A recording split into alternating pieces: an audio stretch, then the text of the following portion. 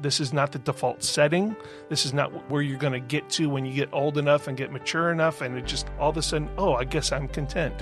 It doesn't work that way. You have to decide to be content and to do the steps it takes to be content. I don't just need to feel better. I need the truth. And ultimately, that will make me better.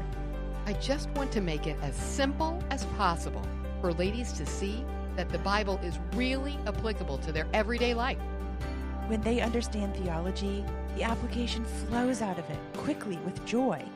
It is a journey, but even the journey itself is joyful when I'm doing it, holding the hand of my Savior and trusting Him all along the way. This is the Joyful Journey Podcast, a podcast to inspire and equip women to passionately pursue beautiful biblical truth on their journey as women of God. When you choose truth, you're choosing joy. Okay, welcome back. I'm here with not only my lovely co-host Jocelyn, Hey, friends. but also with a good friend of mine, Adam. Hello. Who I asked to come on the podcast because, boy, it's probably been over a year, maybe 2 years ago now, that I took a class at my church that Adam was teaching on contentment. And I was surprised at how practical and encouraging it was. I already knew I wasn't as content as I should be. Conviction was not surprising. But the fact that it was encouraging was. So we've asked Adam to come on and just answer some questions and maybe help some of our listeners think through the area of contentment as well. Adam, can you just start by telling us who you are and maybe a little bit about your family and ministry and work? Yeah, I'm the husband of one wife. The most important thing about That's you. right. And the father of 4 children, and ranges from 28 to 12. And so we have a large group at home that we're trying to shepherd. I guess what I would say about just the parenting side is we have a lot of levels and seasons of contentment at home. And maybe the lack thereof. That's right. And so there is a lot to work with in terms of how are we doing with that. But we've been a part of Faith Church since 2001 and work in the ABF ministry, Adult Bible Fellowship Ministry. And we have a class that we're a part of that tends to skew older. Yes. We're called the Peacemakers, not the Pacemakers. The Peacemakers. We know what everyone says behind our backs. Okay, I never thought of that. I will think it every time now. Sure. Yeah. And with that class, we find a lot of encouragement, a lot of community in terms of struggles, joys. Yeah. And it's a great group to learn and grow with, which is what church is all about. And so when you have a topic like contentment or prayer or other things that are things that as you mature in faith, you really need to look around and see how everyone else does it. That's a group that helps you do that. And we all learn together. So it's a great setting. For work, I work for the city of Lafayette, and I've done that since 2008. And I've actually been in the nonprofit field since 1999, so about 24 years or so, working with affordable housing. But my current involves working with the homeless.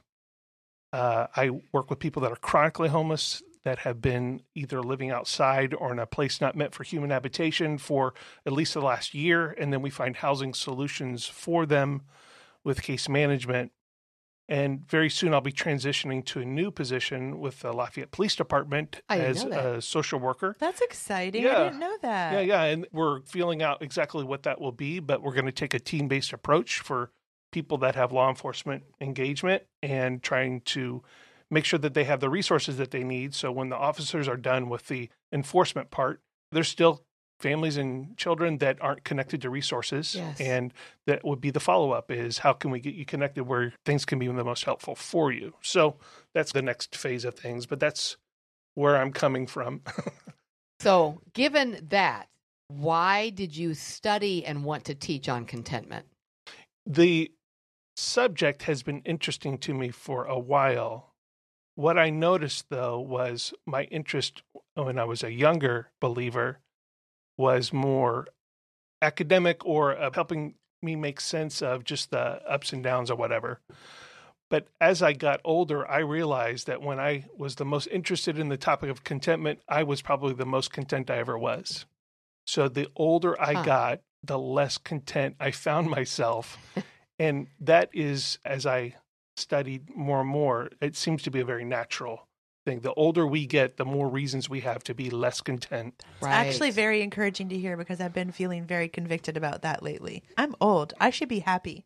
And I'm like, but now I'm old and my body is falling apart and there's way more reasons to be unhappy. And we should know better, right? I know. And we talk a good game. We know all of the reasons why we should or shouldn't, or at least we have a lot of reasons why we should or shouldn't.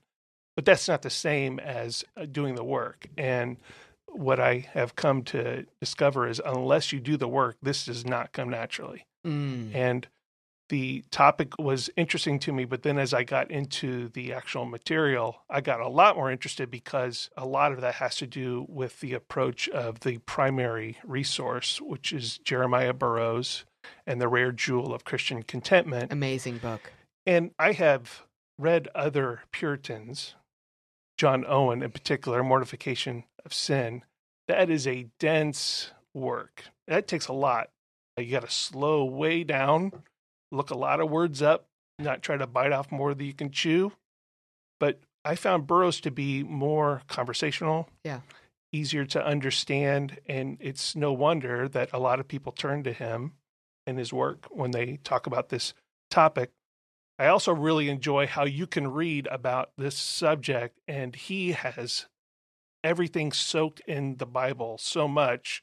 You're going along and he mentions Samson's riddle or twins wrestling in the womb of Rachel. He just throws these phrases out that just makes you pause and, oh yeah, that story does relate. Or it brings a lot of the corners of your Bible reading to a topic that you didn't expect. It's very surprising.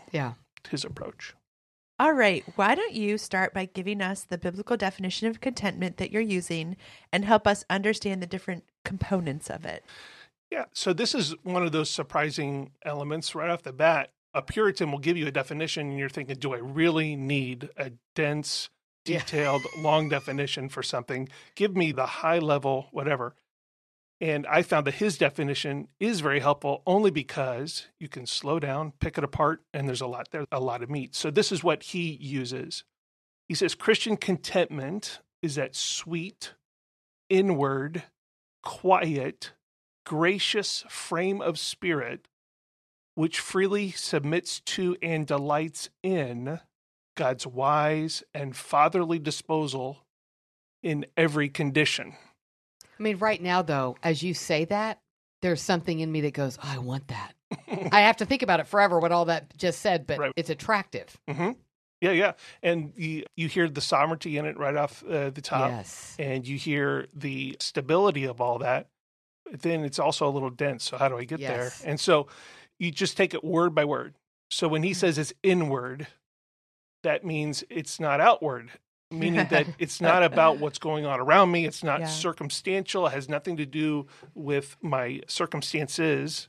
It has everything to do with what's in my heart. And he uses the example of someone being content or satisfied or joyful because they're wearing clothes that have been sitting by the fire.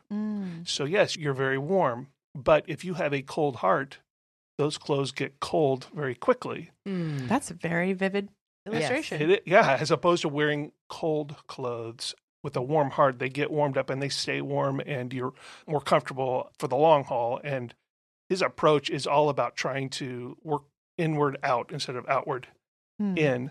When he says quiet, what he means is that you are someone that is calm. You are handling affliction without the tumult.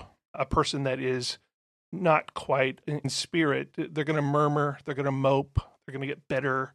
They're going to worry. They're going to get distracted. They're going to seek relief in a sinful way. That's not a quiet spirit. This is more acknowledging that you're in pain, acknowledging that things aren't right, but also relying and trusting on the Lord to be your anchor. He talks about a frame of spirit. I really like that. It's the idea of, do I feel content or do I have a frame of spirit that is content, which are two entirely different topics. When I feel content, then it almost sounds like joy, and it sounds like I arrive there, or I work myself up into feeling content or joyful.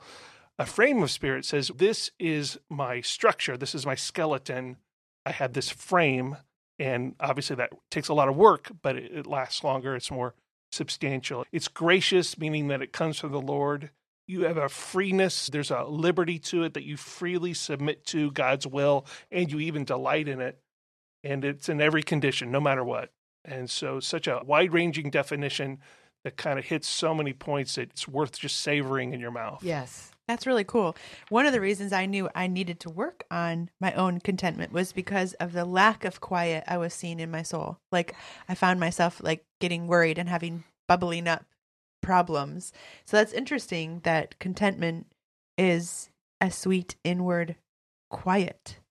And have you noticed too that when it just comes to, someone would ask, how's it going? How's your Christian walk going?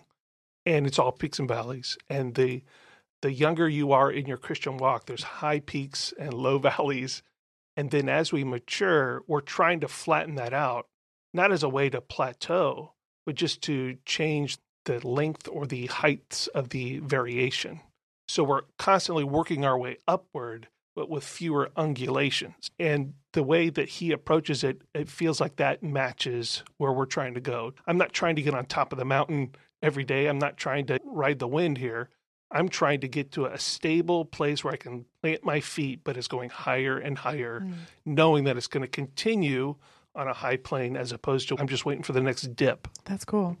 One of the sections that you taught on that I really benefited from was the beauty of contentment. Can you just take a little bit of time to explain what you mean by that and what that would look like in the life of a Christian that was struck by contentment's beauty? Yeah, and the reason I like that approach of his is he talks about contentment as more art than science, right?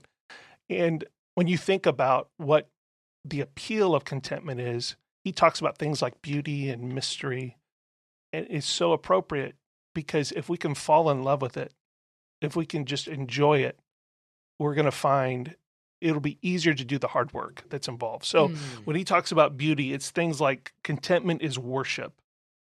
A contented person is pleased with what God is doing. And there's this sense that as believers, we can either bring God fame or we can defame God, depending on how we react to what God is doing. And the worship part is glorifying him even when he's doing something difficult. The defaming is when we're complaining and we're moaning and we're resisting what he's allowing. And so it's he so talks interesting about it. that you say that because I don't initially, and I don't think many do, think of defaming as not responding right to my circumstance. Defaming is saying Jesus isn't God or murdering someone when I know I shouldn't. But you're right. When I am not living a contented life and instead I'm murmuring and complaining, that is defaming. Yeah, because we're saying that he's not enough. We're saying he's not good. We're saying he's not trustworthy. We're saying he doesn't keep his promises, or I don't believe he can be trusted to satisfy me. There's a lot that we're saying, even though we're not using those words, but everyone gets the message.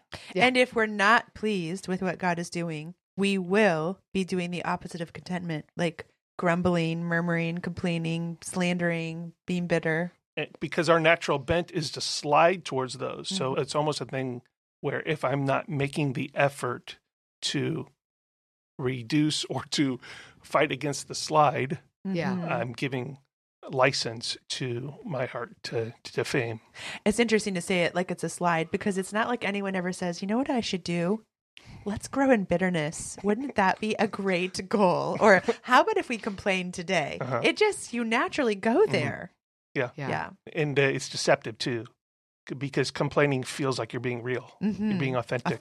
Transparent. There's the word. So you hear a lot of people say, look, I'm just being brutally honest, which is I highly disagree with that phrase. I know what they're trying to say. They're speaking what's on their mind. They're not holding anything back. They're not trying to sugarcoat anything. But to be brutally honest many times is not honest at all. Being honest is being honest. Being brutally honest says that unless I hurt someone with what I'm saying, then I'm not being honest. And what that means is you don't know how to be honest without hurting. You can be pleased with what God is doing and speak honestly about a situation, but it won't come out as bitterness and it won't come out as slander. It will just be facts. Like there are facts about the situation and the facts are not ugly. God, I am pleased with what God is doing. And so these are just facts. Yeah. And then I can address whatever needs to be addressed.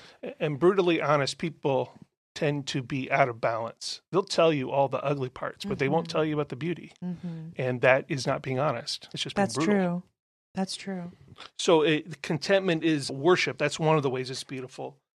He also talks about contentment being a priceless treasure because a contented Christian, for lack of a better word, is a more useful Christian, but in a beautiful way. So, for example, he says a contented Christian is the most ready to receive grace and mercy. So imagine you're the Lord trying to pour in some grace into someone's life, but they're so discontent, they're so angry, they're so bitter. It's like their cup is shaking with anger. Imagine trying to pour anything good into a cup that won't sit still. And if I have that still, quiet spirit, then you ready yourself for the Lord to pour great grace into that cup. It's a great beautiful. picture. That's cool. Yeah. He also talks about them being the most prepared to serve.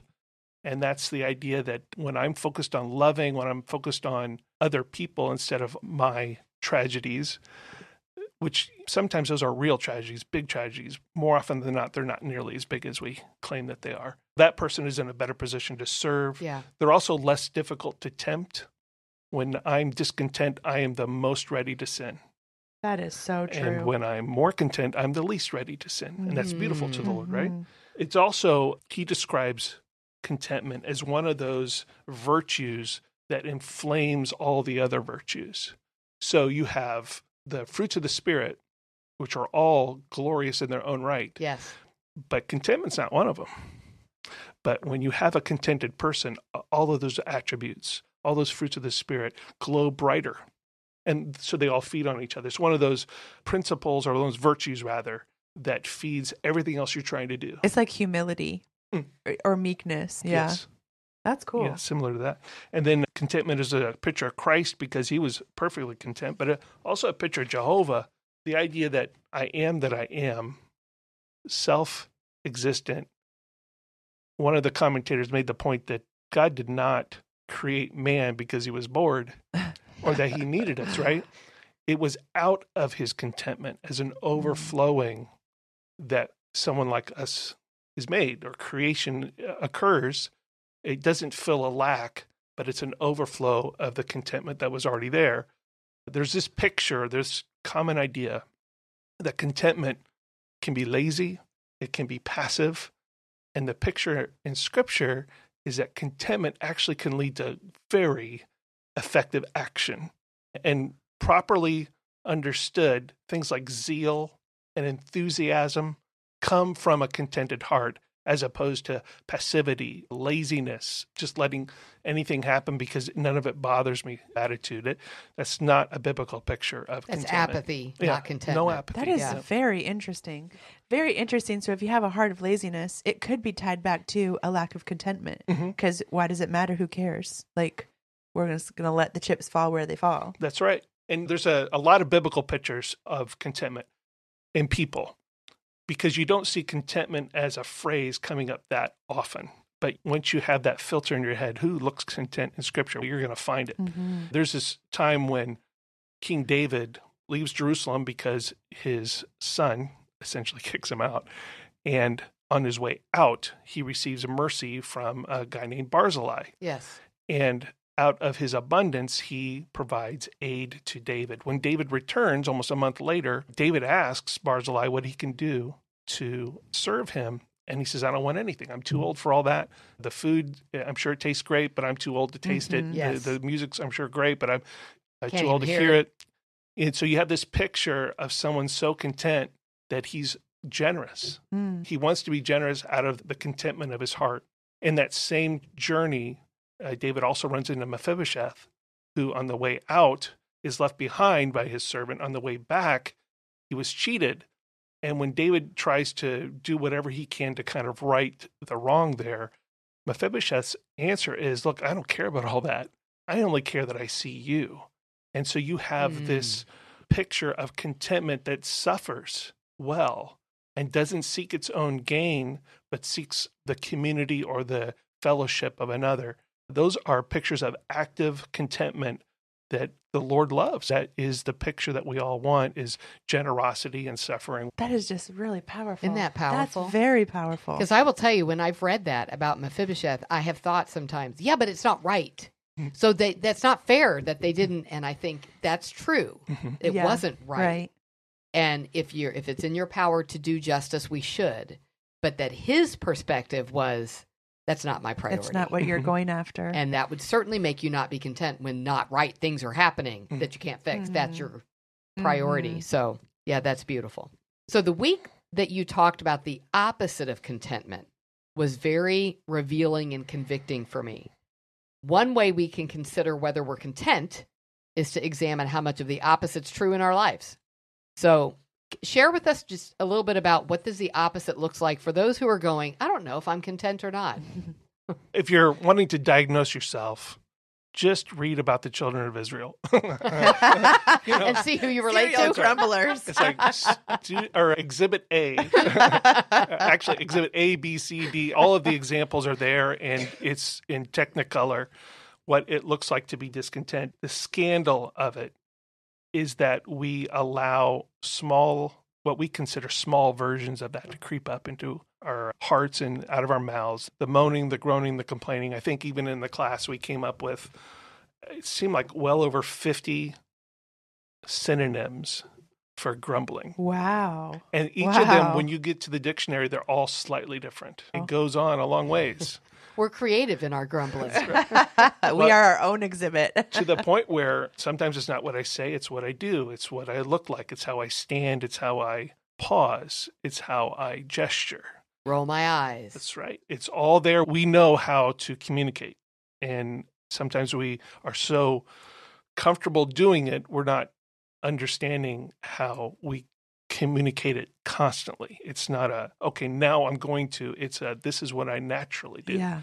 And so what Burroughs does is he talks about how absolutely ugly that is. So he talks about the beauty of contentment, but if you understand how beautiful contentment is almost as much as when you compare it to how ugly discontentment is. So one of the reasons he really points out is that murmuring reveals corruption in the heart. I murmur not because the circumstances are so bad, but because it reveals how corrupt my heart is and how much it's true that unless I get what I want, I'm going to do what I do. Right. And here we are. It's that if you want to see how ugly your heart is, just listen for the discontentment. It'll come out. It'll show itself. And What's of course, sad, though, is you're right, but we make that reasonable. If you understand what's going on in my world, it's reasonable for me to murmur. And I don't think of it as the corruption of my heart. I just think of it as the only reasonable response to the disgustingness of my day or whatever. To the things I've had to deal with. Right. And instead of being honest with, that's just the ugliness of my own heart. I think it's fair to pause just as we say that. When we're counseling someone or we're listening to someone's grief for their pain, you're going to leave a lot of room for the complaining. Right. Because some of that is just a matter of getting out the hurt and talking about what's real, what's really going on.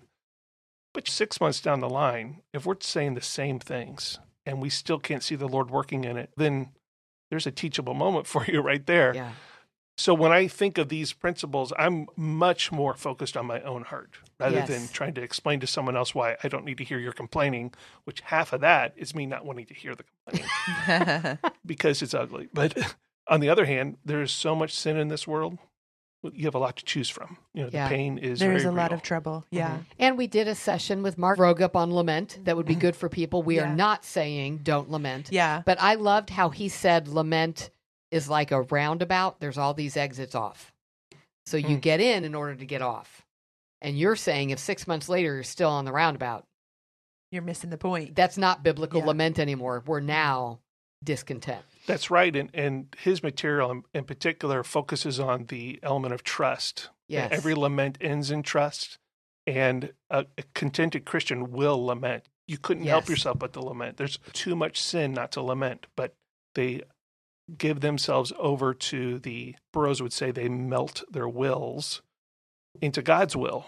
Mm-hmm. And they not only give God room to do what he's going to do, but then they find a way to delight in it, which is definitely a step of growth I have not taken. It was reminding me of that phrase that you said, that someone who's content is pleased with what God is doing. Yeah. And you can't murmur and be pleased with what God is doing, because you're not pleased with what God is doing, and it comes out of your mouth. Mm-hmm. Yeah, and no one's being fooled. So as ugly as murmuring is, and he gives a lot of reasons, he gives 2 reasons why it's especially egregious for a believer. First of all, it's very egregious for someone to murmur and complain when they've been shown great mercy.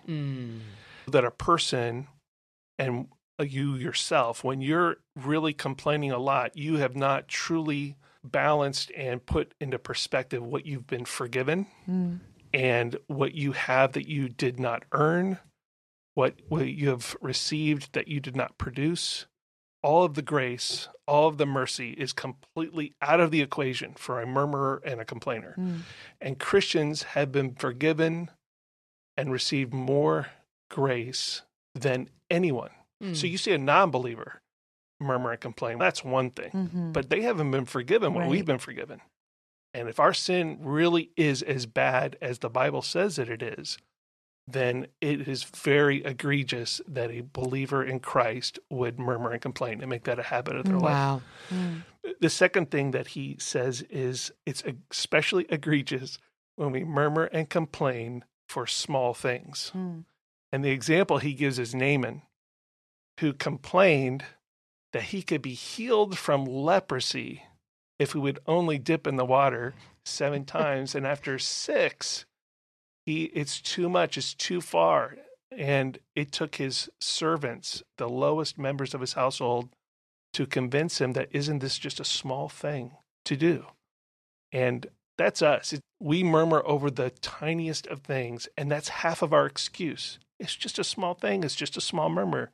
That makes it all the more egregious. Wow. There is no small thing compared to all of that we've been forgiven, all that we've received. But then that small complaint, even in a small matter, is all the more egregious to Burroughs. And instead of something to be excused, that's even worse, that you would complain over something, someone cut you off in traffic when it doesn't even really matter. That's convicting. Joyful Journey friends, I'd like to share with you about a ministry that can give true hope to women who desperately need it. Vision of Hope is a residential ministry that is firmly based on God's Word and an unwavering stance on biblical principles to speak truth to struggling women in a way that they can find true help and hope through Christ. The program at Vision of Hope is Christ-centered, Bible-based, and committed to walk with ladies through the process of change in a loving and structured environment. They minister to women who are in need of help regarding addictions, habits of self-harm, worry, anxiety, depression, OCD, trauma, unplanned pregnancy, suicidal ideation, and many more. On average, most graduates are in the program for about 12 to 18 months, but sometimes longer on an as-needed basis. Another great ministry of Vision of Hope is an internship program. They're provided with opportunities to sit in on counseling sessions, receive thorough training regarding specific life-dominating issues, and grow in their gifts and talents by shadowing staff members and counselors. They desire to equip them to serve in ministries such as Vision of Hope, not only in the United States, but around the world. The interns dedicate a year of their lives to loving and serving others, while having the opportunity to learn how to offer hope and help to others, grow in leadership and discipleship, and build lasting relationships with other godly women. There are many joys in seeing the growth of the interns there during their time at Vision of Hope as they grow into mature leaders in the biblical counseling world. I will link in the show notes some more information if you'd like to learn more about Vision of Hope. Do you have some favorite Bible passages that flesh out any of these concepts for us? So, without question, the book of Philippians gets you further in the study than anything. The whole book. As you think about each chapter, especially Paul writing from imprisonment while he's saying what he's saying. So you take the whole thing with the lens of contentment, the whole book, which is funny because you tend to think of the book of Philippians as the chapter of joy. Yeah. Or the book of joy. But when you think about it with contentment, I'm not getting joy unless I'm content. It's all there. But in particular, Philippians 4:11-13, I think have the best teaching and the most practical elements of contentment. It reads, "Not that I speak from want, for I have learned to be content in whatever circumstances I am. I know how to get along with humble means, and I also know how to live in prosperity. In any and every circumstance, I have learned the secret of being filled and going hungry, both of having abundance and suffering need. I can do all things through him who strengthens me." And as you pull that apart, almost like you pull apart Burroughs' definition of contentment, you just see lesson after lesson. So obviously, contentment is not natural if you have to learn it. And he has to repeat the word learn twice to really drive home the point. You got to work on this one. This is not the default setting. This is not where you're going to get to when you get old enough and get mature enough. And it just all of a sudden, oh, I guess I'm content. It doesn't work that way. You have to decide to be content and to do the steps it takes to be content. And I would also add at that point, there are a lot of people, Christians, that haven't necessarily worked on the word contentment, but you see it in their life. And so there are a lot of ways that I'm working on joy, I'm working on peace, I'm working on other fruits of the Spirit, and that gets me in the ballpark. I'm working on contentment. But so taking all that in stride, it's still something I have to learn. I have to intentionally go that way. Also, that contentment, it's possible. Just to know that God, every trial is going to be designed in such a way that it's possible for you to be content in it. So I receive a lot of freedom in that, because now my complaint to the Lord, and I say that without apology, my complaint to the Lord, not to other people, my complaint to the Lord is, here it is, I don't know how to be content here. Yeah. But you promised that I could be in every circumstance. So I'm obviously missing something. Increase my faith. Right? Yes, help me. help my lack of contentment. And that's just a prayer request that you can repeat and rely on. If I trust you for everything, then that means also I trust you for me to fulfill your commands and to respond to every situation. What's interesting about Burroughs is he wrote in the 1600s at a time when it was difficult to be a Bible-believing Protestant. And there were a lot of changes in leadership in the monarchy during that period of time. So there'd be a Catholic, there'd be a Protestant who wasn't his type of Protestant, there'd be a Protestant who was his type of Protestant. So there's just a lot of upheaval. So he spent zero time talking about how to be content in prosperity, because that just wasn't in the cards. Everyone that heard his sermons that just wasn't an issue. So more modern writers have filled in that gap. It is our number one problem. It's hard to be content in adversity, but I think there is a lot of theology and a lot of teaching about how to approach that, and it's available. There isn't nearly as much said about how to be content in prosperity. And Americans, and I know that anyone listening to this podcast isn't necessarily from the United States, but Western society, that's our problem. We're way too prosperous. And we are not discipled very well on how to be content when things are going well. It's not enough. There should be more. And the complaint, the fear of losing the blessing, which is, the more you step back from that statement, the more preposterous it sounds. But when you're in the middle of it, it's everything. It's totally logical. Yeah. It makes sense. The Lord gave this to me. I'm a bad steward if I lose it, which may still be true. It's possible. But I still need to be content what he's going to allow, even if I lose the good stuff. And then there's other points of teaching in those verses, but I find those verses to be really helpful. I also find it really helpful to find my examples in Scripture that teach me about contentment. And one of my favorites is in Acts 16, when we have Paul and Silas in jail. And what I have to keep reminding myself is, this is the first time we read about Paul and Silas, and Paul in particular, in jail. And my natural thinking there was, Paul's kind of an expert at being in jail. It's no big deal.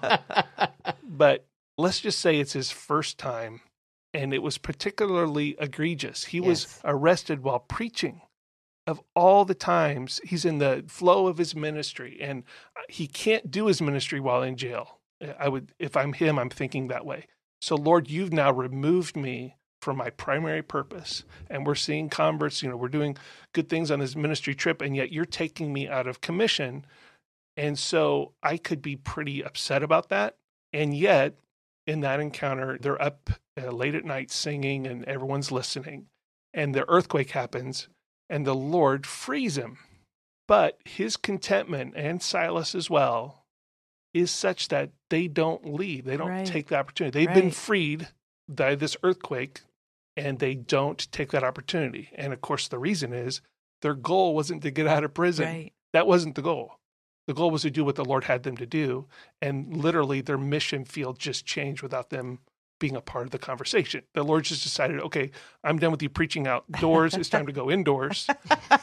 And we see the result of that. I mean, the jailer and the family. Yeah. But only after we've read the whole story. Yes. None of us knew at the time. And then he's freed a second time because the jailer, who has ministered to the wounds that has come to faith, then says, you guys are free to go. And again, the answer is no, we're not leaving until someone in greater authority or the people that threw us in here answer for what they did, which is an incredible act of not just wisdom, but contentment, because what he's really doing is serving the church. The people because who are left. At some point, Paul's going to hit the road, and what will they have when they leave? This kind of puts a different standing, puts a different political situation to bear for the church that remains. So he's literally staying in jail to serve people on the outside of jail. And then, so finally, on the third time, they beg him to leave, and he does. But that's a picture of contentment. I'm here to do the Lord's work. Even if I didn't come here to go to jail, the Lord put me in jail. So Burroughs talks about this. Part of our mission when we're in trial is to do the work of our trial. And here is Paul and Silas doing the work of their trial, which is an outgrowth of their contentment. And that created great fruit that they never could have anticipated. It's exactly where the Lord wanted them. He just probably didn't tell them ahead of time it's going to look like that. Yeah. It's so interesting to think about people who don't do the work of their trial are people whose discontentment leads them into idolatry. Think about how so many bad habits can get started when you just don't like the life that you've been dealt, and you end up numbing yourself or buzzing yourself or whatever your thing is to get through the trial, instead of saying, this is the trial that God wants me to do his work in the middle of. And it doesn't include using idolatry. Get out of it. That's right. And we can have a lot of good reasons why it's not fair we're in the trial, and we can be right on all of them. But none of them change the fact that we are in that trial. Yeah. And so for every good reason we have, there's still the consideration, what would God have me to do, even when none of it is fair. Yeah, I was thinking about, it would be so easy for Paul to be thinking, what my need to do is get out of here. They're hindering. My faith is to do all that I can to get out of prison. Mm-hmm. And how easy it would be to believe that. And how do I know when I'm supposed to try to get out, when I don't? Mm-hmm. And I think I have to start with already being content. Because if I'm not, I'm already deceived. And any decisions I make after that are based on that deception. Absolutely. So how does he know whether to just leave when they tell him to leave or whether to stay? I don't know all that went through his mind, but because he was already content where he was free to just think, what's the best thing to do out of love for God and love for others right now? Yeah. Instead of, this may be God getting me out of here because all I really want is that. That's what I really need. So to think we're so easily deceived, but we need to start with what I'm going to ask you in a little bit. How do we work on that? Mm-hmm. We need to start with, how do we build that framework of contentment so that in those moments, we're not deceiving ourselves? Yeah, I like the way you use the word free, because the freedom of being content means I have all of the ministry responses ahead of me. And when I've decided that this is about me getting out of jail, this is about me feeling different, this is about me ending the controversy, silencing the critic, all that kind of stuff.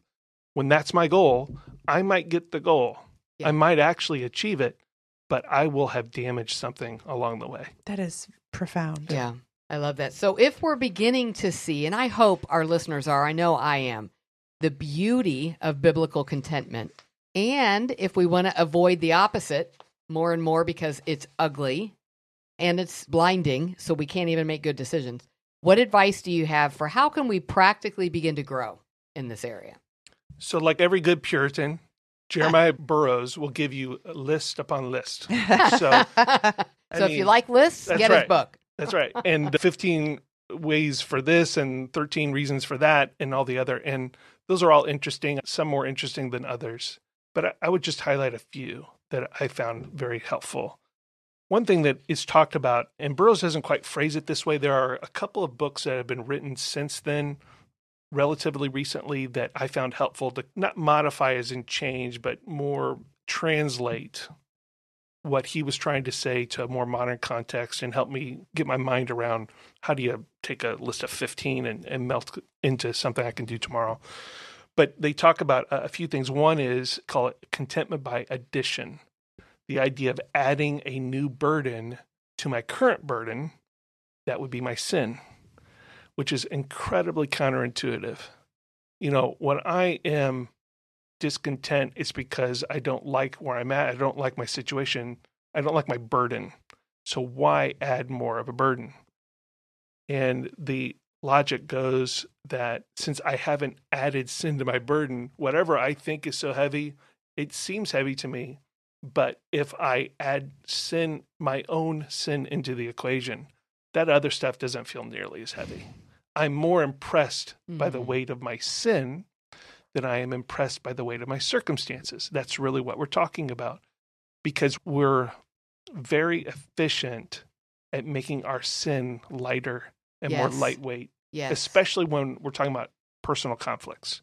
If my part of the conflict is 5% and theirs is 95%, although many times it's reversed. But not in my way of thinking. But not my way of thinking. I do the math and whatever, and what Burroughs and others are saying, it's not about that kind of math. The 1% is enough. Add your sin into the equation and you will find your contentment rising because you realize that it's not nearly as unjust as you think. And you've got a lot to work on. You're busy already. Instead of changing the world or changing that person, you need to be working on changing yourself. And so that's one way that he talks about it. The other way he talks about it is contentment by subtraction. So it's the idea of making my desires equal to my circumstances. And he uses the analogy of a guy with a 3-foot leg and a 6-foot leg. So his left leg is 3 feet long and his right leg is 6 feet long. Now imagine that guy walking in a straight line.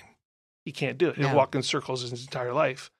So if the left leg is his reality and the right leg, the longer leg, is his expectations, then he needs to shorten his expectations so he can walk according to his reality, because he can't change his left leg. It's always going to be 3 feet long. But if my expectations or what I expect life to give me is so much larger than what the Lord is allowing or what's even naturally possible, then I need to make the change where I can. And that's on my expectations. So it's contentment through subtraction.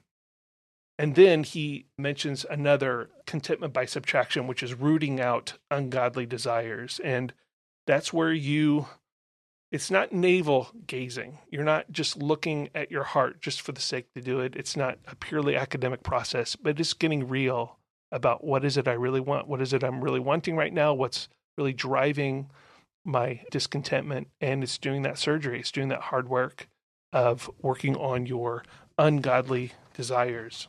In addition to all that, then he gives, I think, a list of 12. What if I was already content?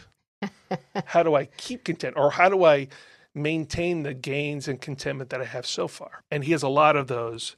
My favorite, though, is he talks about adding ballast. So ballast is that theory in ship making that in order for a ship on a stormy water to stay stable, it needs weight underneath the waterline.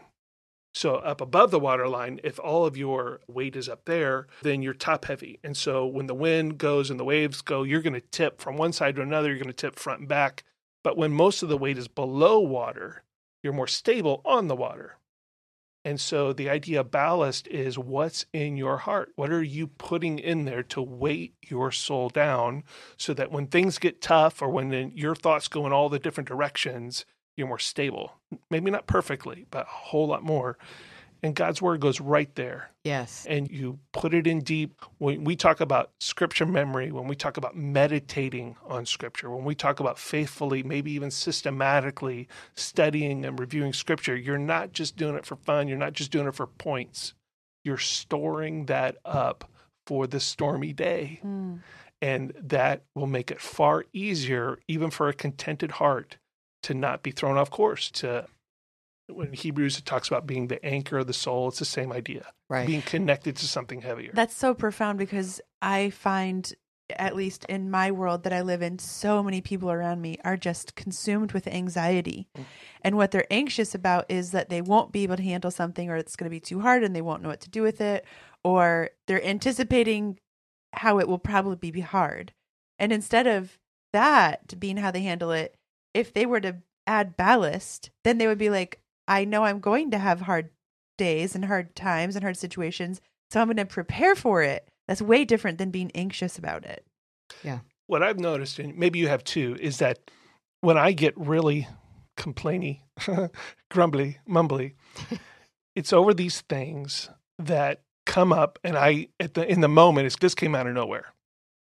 But if I slow down and kind of replay everything, maybe even write it out, I realize this is the same thing I got mad about 2 months ago. This is the same person.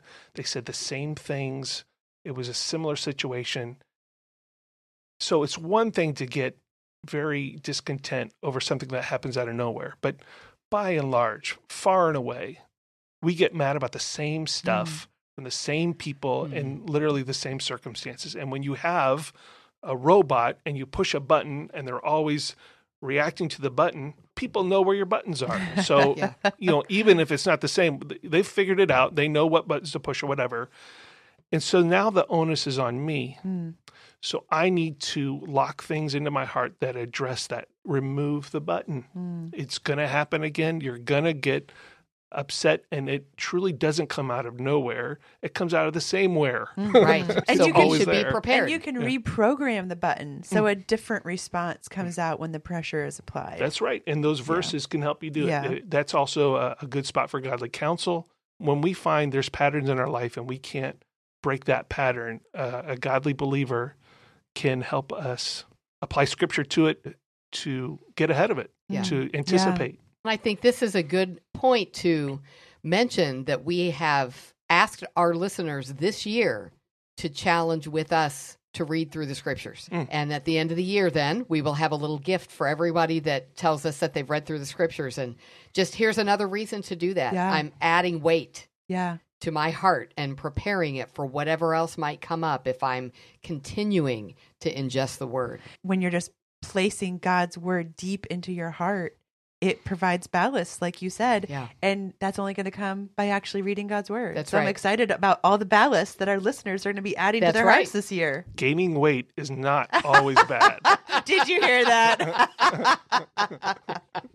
That should be on our Below the waterline. That should be on Below the waterline. That should be on the little present that we give out That's to everyone. right. That's Gaining right. weight is not always a bad thing.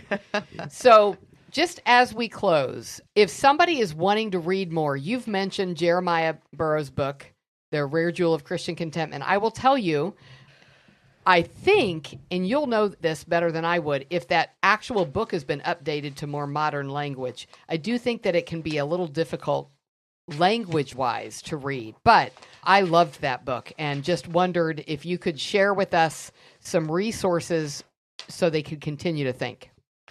There are a couple of authors that have tried to update it. I'm not sure that you're going to find the actual book from Jeremiah Burroughs in a so well updated that whatever you find free online is probably going to be just fine. But William Barclay has a book called The Secret of Contentment, and I found that to be very helpful because of his categories, because he added in, as I mentioned, the idea of being content and prosperity, for example. Yes. So some of the more recent authors will add more.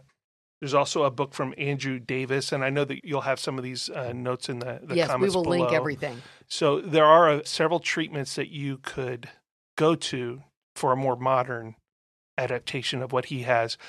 But I just encourage the listeners to get those books, but go ahead and grab the free Burroughs one. Yes. And just go slow. Yes. And what's the rush? There's enough to work on. There's enough meat there. You don't have to finish It's the so book in a good. weekend. It just slow down, make it devotional if you want. Just take a little section or take Read it with some other people. Oh, that's a great Have a idea. little discussion group. Yeah. Yeah. So I think the books on contentment are, I believe, the best resource, in my opinion. I've not found other resources that exceeded what they have provided. Excellent. Thank you for taking the time to help us today. And I hope that it's given our listeners, as it did for me, just a desire to want to grow in this area. Thank you for having me.